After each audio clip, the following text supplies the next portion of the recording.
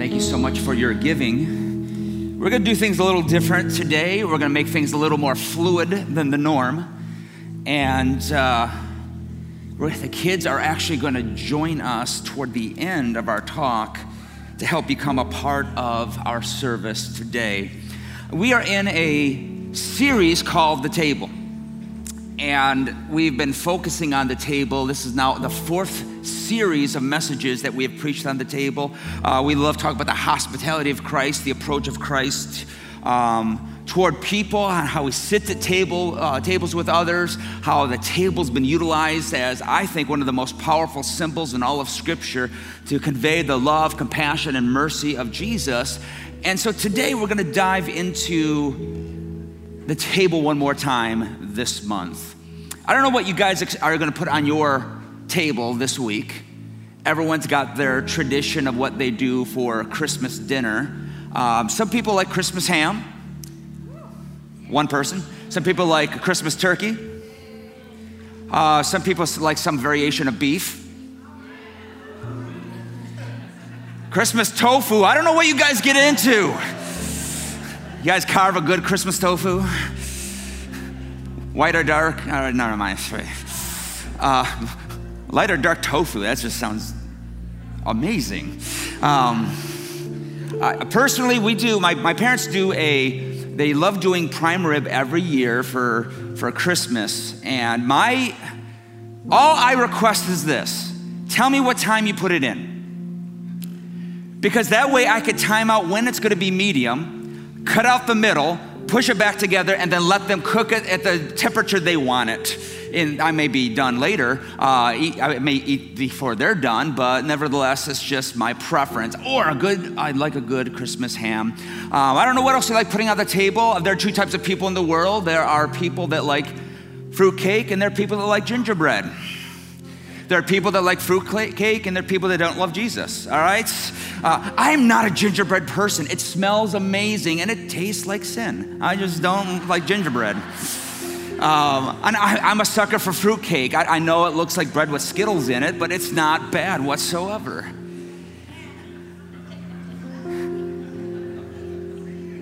The Lord's table never had a single thing that we would consider Christmas, but it's what we center so much of our worship around is this beautiful table.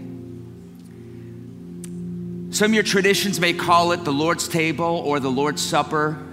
Some of you may call it communion. Some may call it Eucharist. But regardless of what you have called it in the past, it's all pointing toward the same thing. I want to read to you a passage of Scripture here. Luke chapter 22, verse 14. And when the hour came, he, being Jesus, reclined at the table with the apostles with him. And he said to them, I earnestly desire to eat this Passover with you before I suffer. For I tell you, I will not eat it until it is finished in the kingdom of God.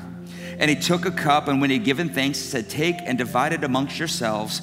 For I tell you that from now on, I will not drink of the fruit of the vine until the kingdom comes. And he took the bread, and when he had given thanks, broke it and gave it to them, saying, this is my body, which is given for you. Do this in remembrance. And likewise the cup after he had eaten, saying, this cup that is poured out for you is the covenant of my blood. We're just going to stop right there because there's so much beauty to this simple passage. Because the table of the Lord, Eucharist, communion, Last Supper, the Lord's Supper, whatever terminology you use, it's talking about the same. But this was actually their celebration of Passover. Passover was something that they were celebrating that happened 1,500 years before that moment. For us, it's around 3,500 years. And now when we look at this passage, we can ask a couple questions. For example, where was this passage taking place? Where was the Lord's Supper taking place? It's really a simple answer. It's Jerusalem. They were actually in the land God had promised. When did God promise that land? 1,500 years before, during Passover. You got to also understand that they ate this meal together more than once. In fact, they would have celebrated every year. And it's probably very true that we could say that Jesus would have had Passover meal probably at least 3 times with his disciples, being with them for 3 years. And then around that meal, it was very customary for the oldest at the table to ask questions of the youngest at the table. There wasn't the kids' table. There wasn't the adult table. I don't know about you. I felt like I was stuck at the kids' table forever. And maybe it's my height, but I was always stuck there. But at the Passover table, the oldest would ask questions of the youngest. And they weren't random questions. They were questions about Passover and what it meant. And the idea was a conversation took place so that there was constant remembrance of what God had done, so that questions could rise up, inquiries, details could happen, and the story and the promises of Passover would never end with one generation, but would move forward. And the most important thing that I think is the cups. There are cups that were shared at Passover, and what many of you may not know is there were 4 cups at Passover. A cup was filled 4 different times. Now, when we think about the 4 cups, there's awesome symbolism that's going to take place here. And this morning, we're going to partake in that. You may say, why were there 4 cups? Because understand that the Passover table was to be more than a meal, it was meant to be an experience. And when we serve communion, when we take the Eucharist, can I just tell you, we're not taking it just because they're simple symbols. We believe communion, the Lord's table, is meant to be an experience for one and all. Now, I don't believe in transubstantiation, which it turns into the blood or the bread, the literal blood or flesh of Jesus, but I do believe that within the elements that there is a spiritual experience taking place. It's a Greek Latin word called sacre mysterion. It's a sacred mystery. There is an interaction and engagement in the presence of God. And so we're gonna do this morning. We're gonna partake of 4 cups that mean what? The promises of God. Where do they come from? Thank you for asking. Exodus chapter 6 says, say therefore to the people of Israel, I am the Lord, and I will bring you out under the burdens of the Egyptians, and I will deliver you from slavery to them. And I will redeem you with an outstretched arm and with great acts of judgment. And I will take you to be my people, and I will be your God. And you shall know that I am the Lord your God, who brought you out from under the burdens of the Egyptians. And I will bring you into the land that I swore to give Abraham, to Isaac, to Jacob. I will give it to you for possession, for I am the Lord. If you've ever been in church long enough and heard the term promised land, this is where that scripture comes from, or that term comes from. And so Jesus, 1,500 years later, is taking Passover in the promised land. And we have these promises that I believe are absolutely lived out. Look at these 4 promises I want you to see in this simple scripture.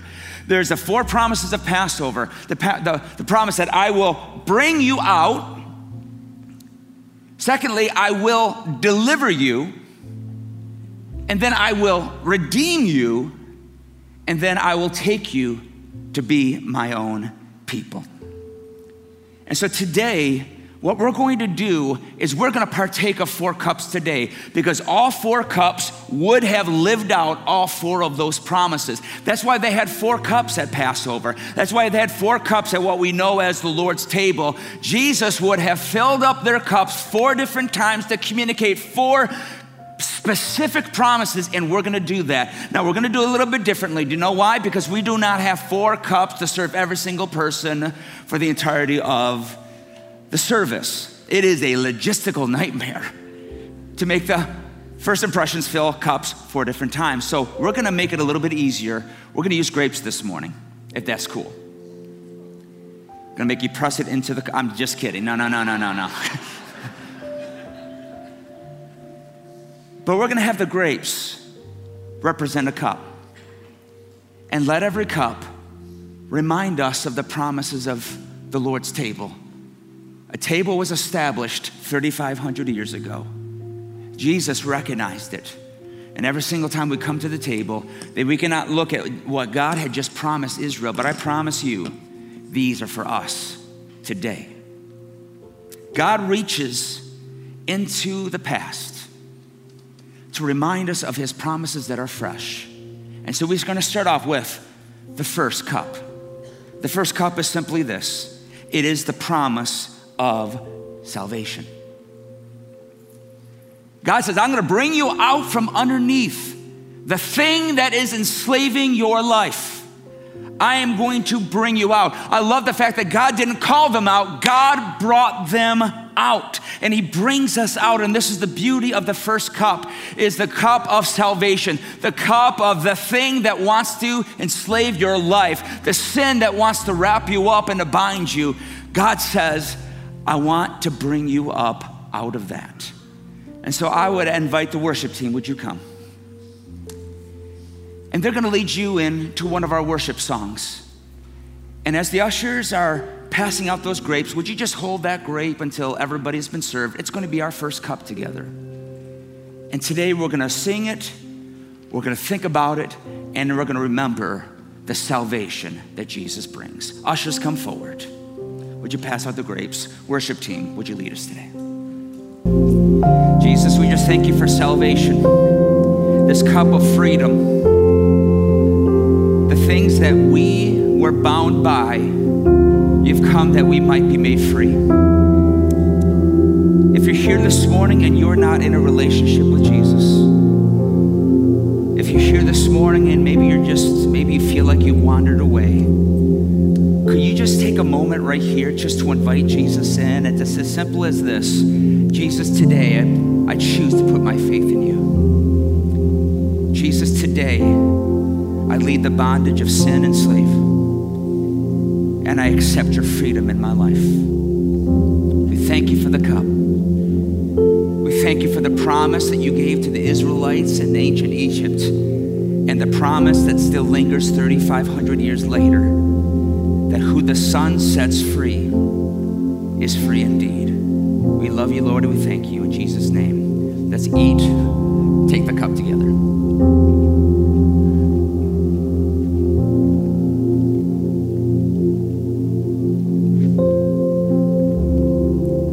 That's how the journey began on that night 2,000 years ago.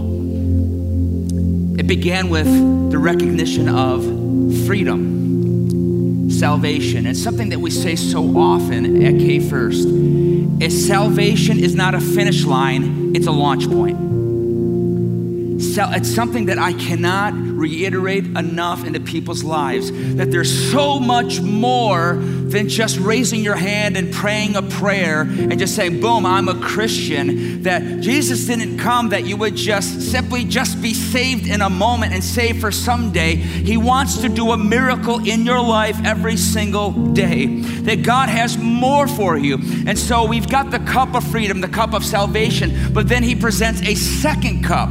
And that second cup symbolizes the second promise that was given to Israel, and it is the cup of deliverance. It is a cup. I mean, think about this, that Israel was pulled up out of slavery. They were saved out of slavery. But just because they were pulled up out of it didn't mean they were completely delivered from it.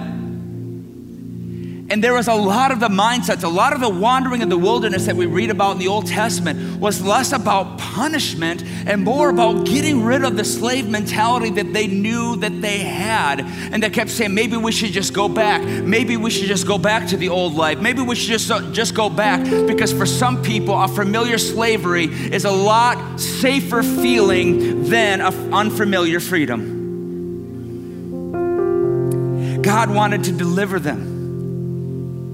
God wanted them to not just see their deliverance, but for them to experience together. Now, something very cool about the table of the Lord, and specifically the Passover table, is you are not allowed to pour your own drink. Try that this week. Think about that this week. Why was it that you weren't allowed to pour your own drink? Because there is an act of your will to go and to serve somebody else, to lower your own pride and to see that somebody else has need.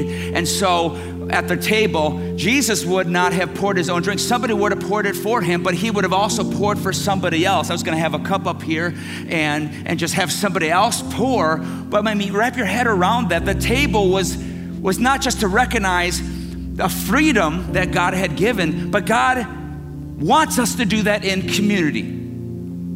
That we have freedom with one another and for one another. I wrote this down this week. The life of freedom and deliverance was not meant to be done alone in isolation. God created us for community. And I understand this wars against a lot of our American culture that is all about individuality. It's all about, I gotta do self-care. Y'all ever heard of self-care? There's good and bad sides to self-care. But I wonder if we've gotten so selfish and so self-absorbed, and that's why that cup of freedom was wanting to get a slave mentality out of them as individuals, but also as a community to see that, hey, you're not just being brought up as an individual, you're being brought out as a people. I love and I support the idea of a personal relationship with Jesus. I will always preach. You can have a personal relationship with God. I believe it's possible through Christ, but I feel like we have misunderstood the idea of community. So this is what I wrote down this week, is you don't have to have others to become a Christian, but I submit you can't have the fullness of life that Christ desires for you without others. I have met people who have encountered God all by themselves. People that were in a car and feel like the Holy Spirit kind of touched their life and kind of drew them toward Christ. I've known people that in other countries where could be out in the middle of nowhere, not around a single soul, and the Lord spoke into their life. I don't believe you necessarily need to have others to become a Christian, but I don't think you can have the fullness of what God has in store for your life without people. You need community.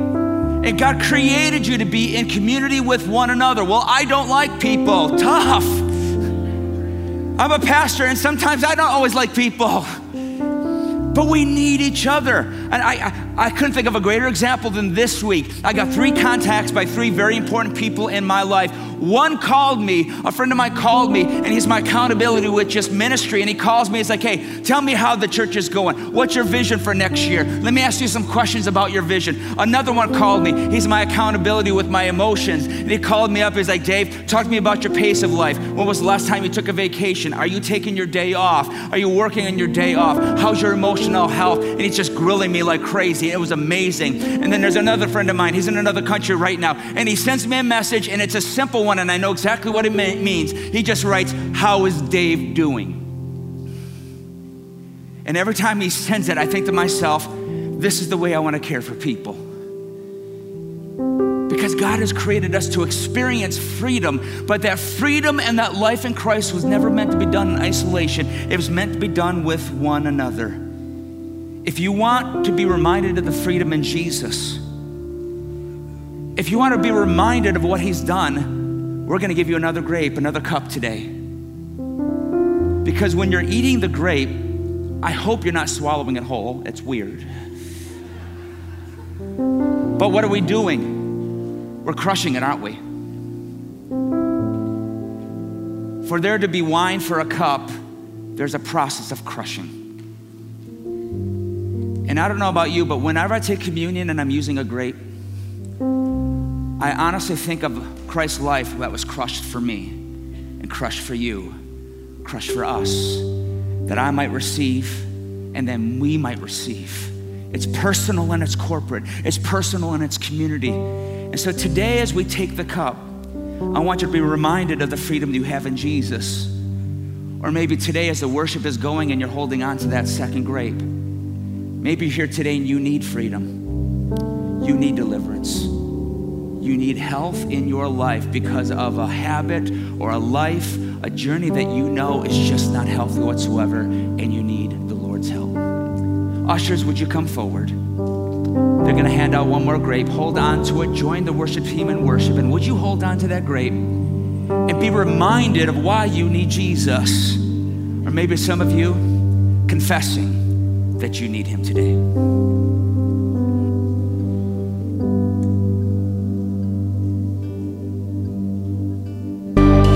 Thank you that your desire is, yes, to save us, but also give us the fullness, abundant life here. I'm thankful that we have hope for more than just someday. Hope is for today. Hope is for every day, that we can wake up every single day and know that your mercy for us is new. every single morning, to bless us, to guide us, to constantly give us freedom and deliverance from the things that want to enslave our lives. We celebrate your grace and your mercy. We celebrate freedom in the house. In Jesus' name we pray. Let's take the cup together.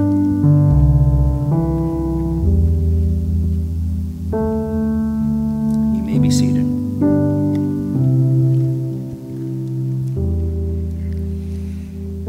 So they would move on from the second cup and begin to eat their meal. Because if you've had 2 cups of wine, you need food in you.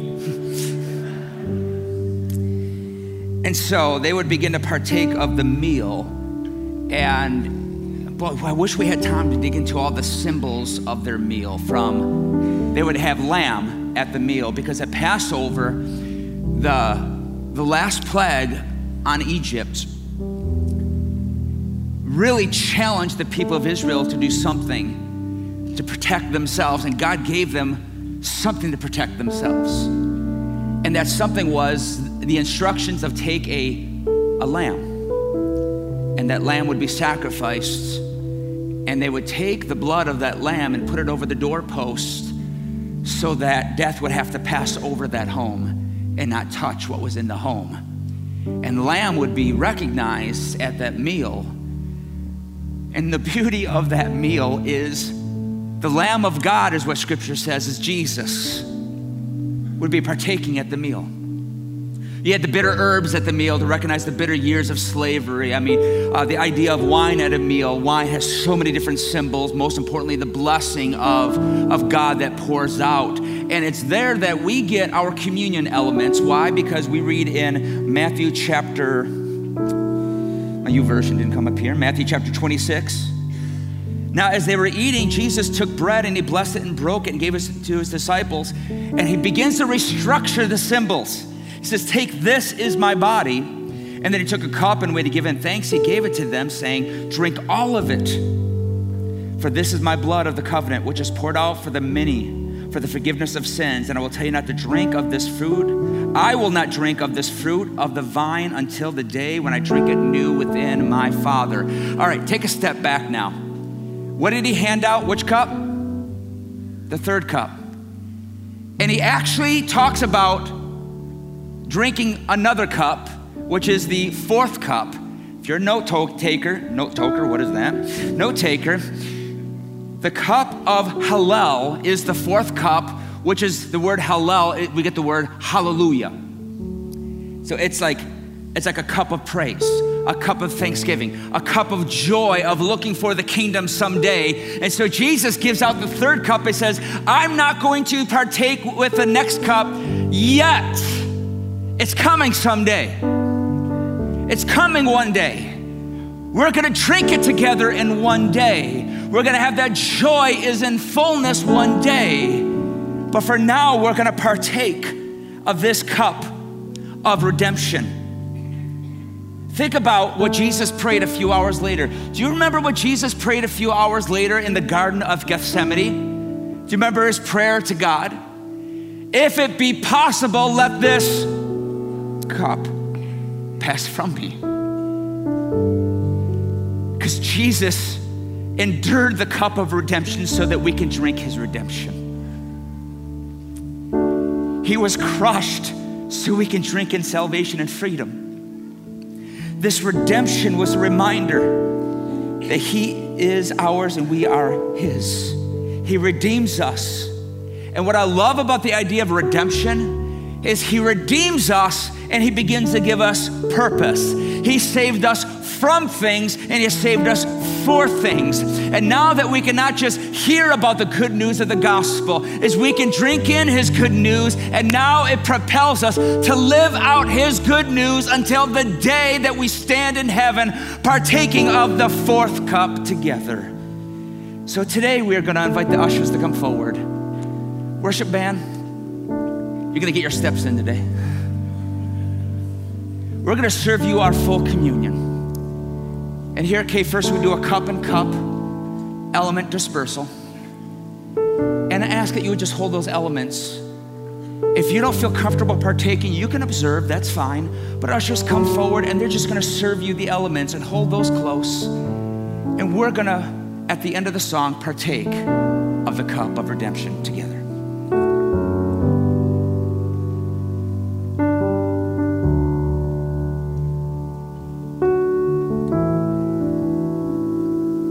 And that night, 2,000 years ago, it said that he took bread and he broke it and began to pass it out. And he said, this is my body. And Lord Jesus, today we partake of the bread, the body. A body broken that we might be made whole. A body ripped apart that our fractures might be healed. And Lord, I just speak healing presence over our people, emotional healing, mental healing, spiritual, physical. God, I just speak your presence over one and all. In Jesus' name, let's eat together.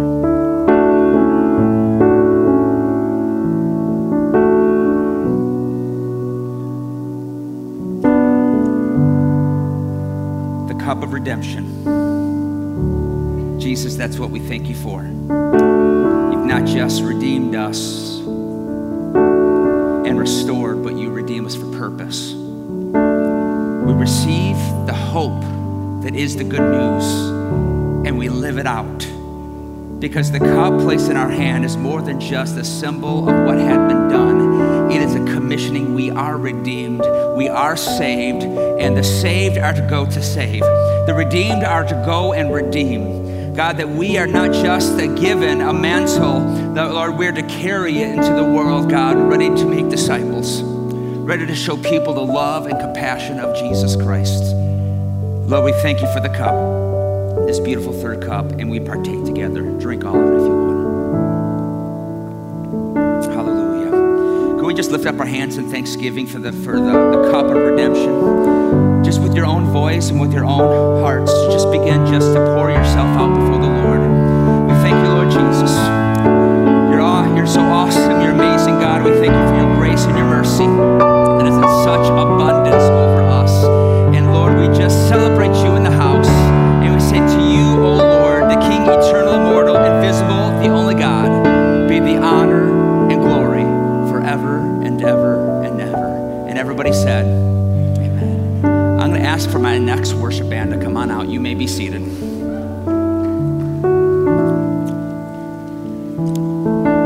I know they're cute. Listen to me. The final cup. The final promise. What's up, Z? Just gonna leave me hanging. The final cup. The promise of Exodus 6 was this: I will make you a people and I will make you a family. Why? Because he wants to bring us into promise. And that's what these kids are going to be singing about today. Is they're going to be singing about the promise, the joy, the celebration that we have. Kids, are you guys ready? You got to sing loud. Can you guys be loud? Oh, yeah, he says he can be loud. I know you can. You can be loud too. So you got to go look at your parents. And while they are singing, the ushers, they're going to be passing out the grapes for our fourth cup. So kids, you got to smile big and you have to sing loud. Could we give it up for the kids this morning?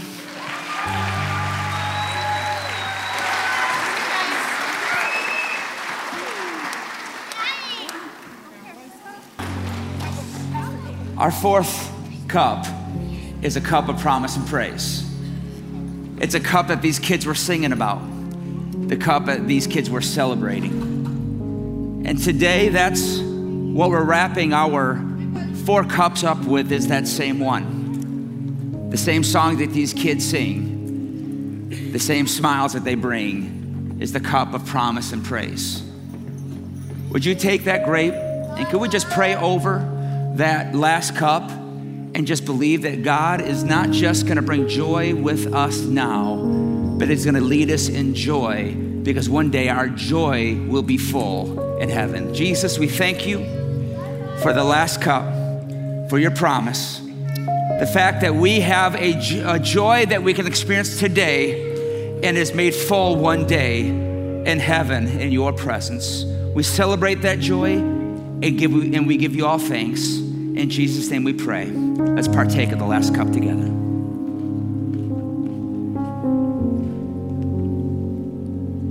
Hallelujah. Hallelujah. Lord, I pray that this day would just become significant in our hearts as we look and just simply remember that every time we come to your table, that we would never go into it treating it as ordinary, that we have ever treated as common. But Lord, I pray that the four promises, the four cups, would constantly draw us back to remember, to have hearts full of gratitude, and to celebrate the amazing work that you had done and that you continue to do in and through our lives. We thank you, Lord, and we give you all glory. In Jesus' name we pray, and everyone said. One more time, could we give our kids and our worship band a massive hand this morning?